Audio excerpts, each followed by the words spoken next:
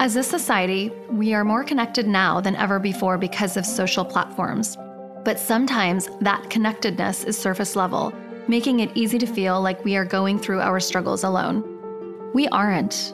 Be willing to listen when someone is willing to talk. You're gonna survive. But talking about it, that helps me.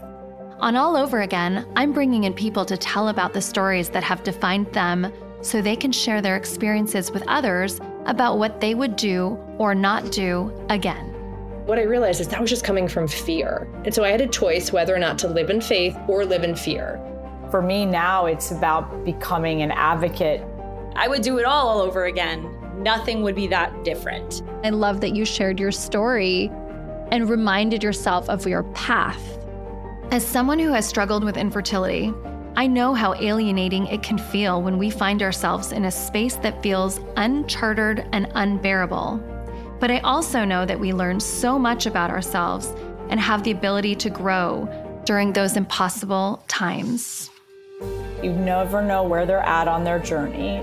At some point, it's all gonna make so much sense, and that is the best solace I could ask for. Every time I show up for myself is a confidence boost. Each week, join me, Nathalie Carpenter, as I ask public figures who share their personal stories of adversity, would you do it all over again?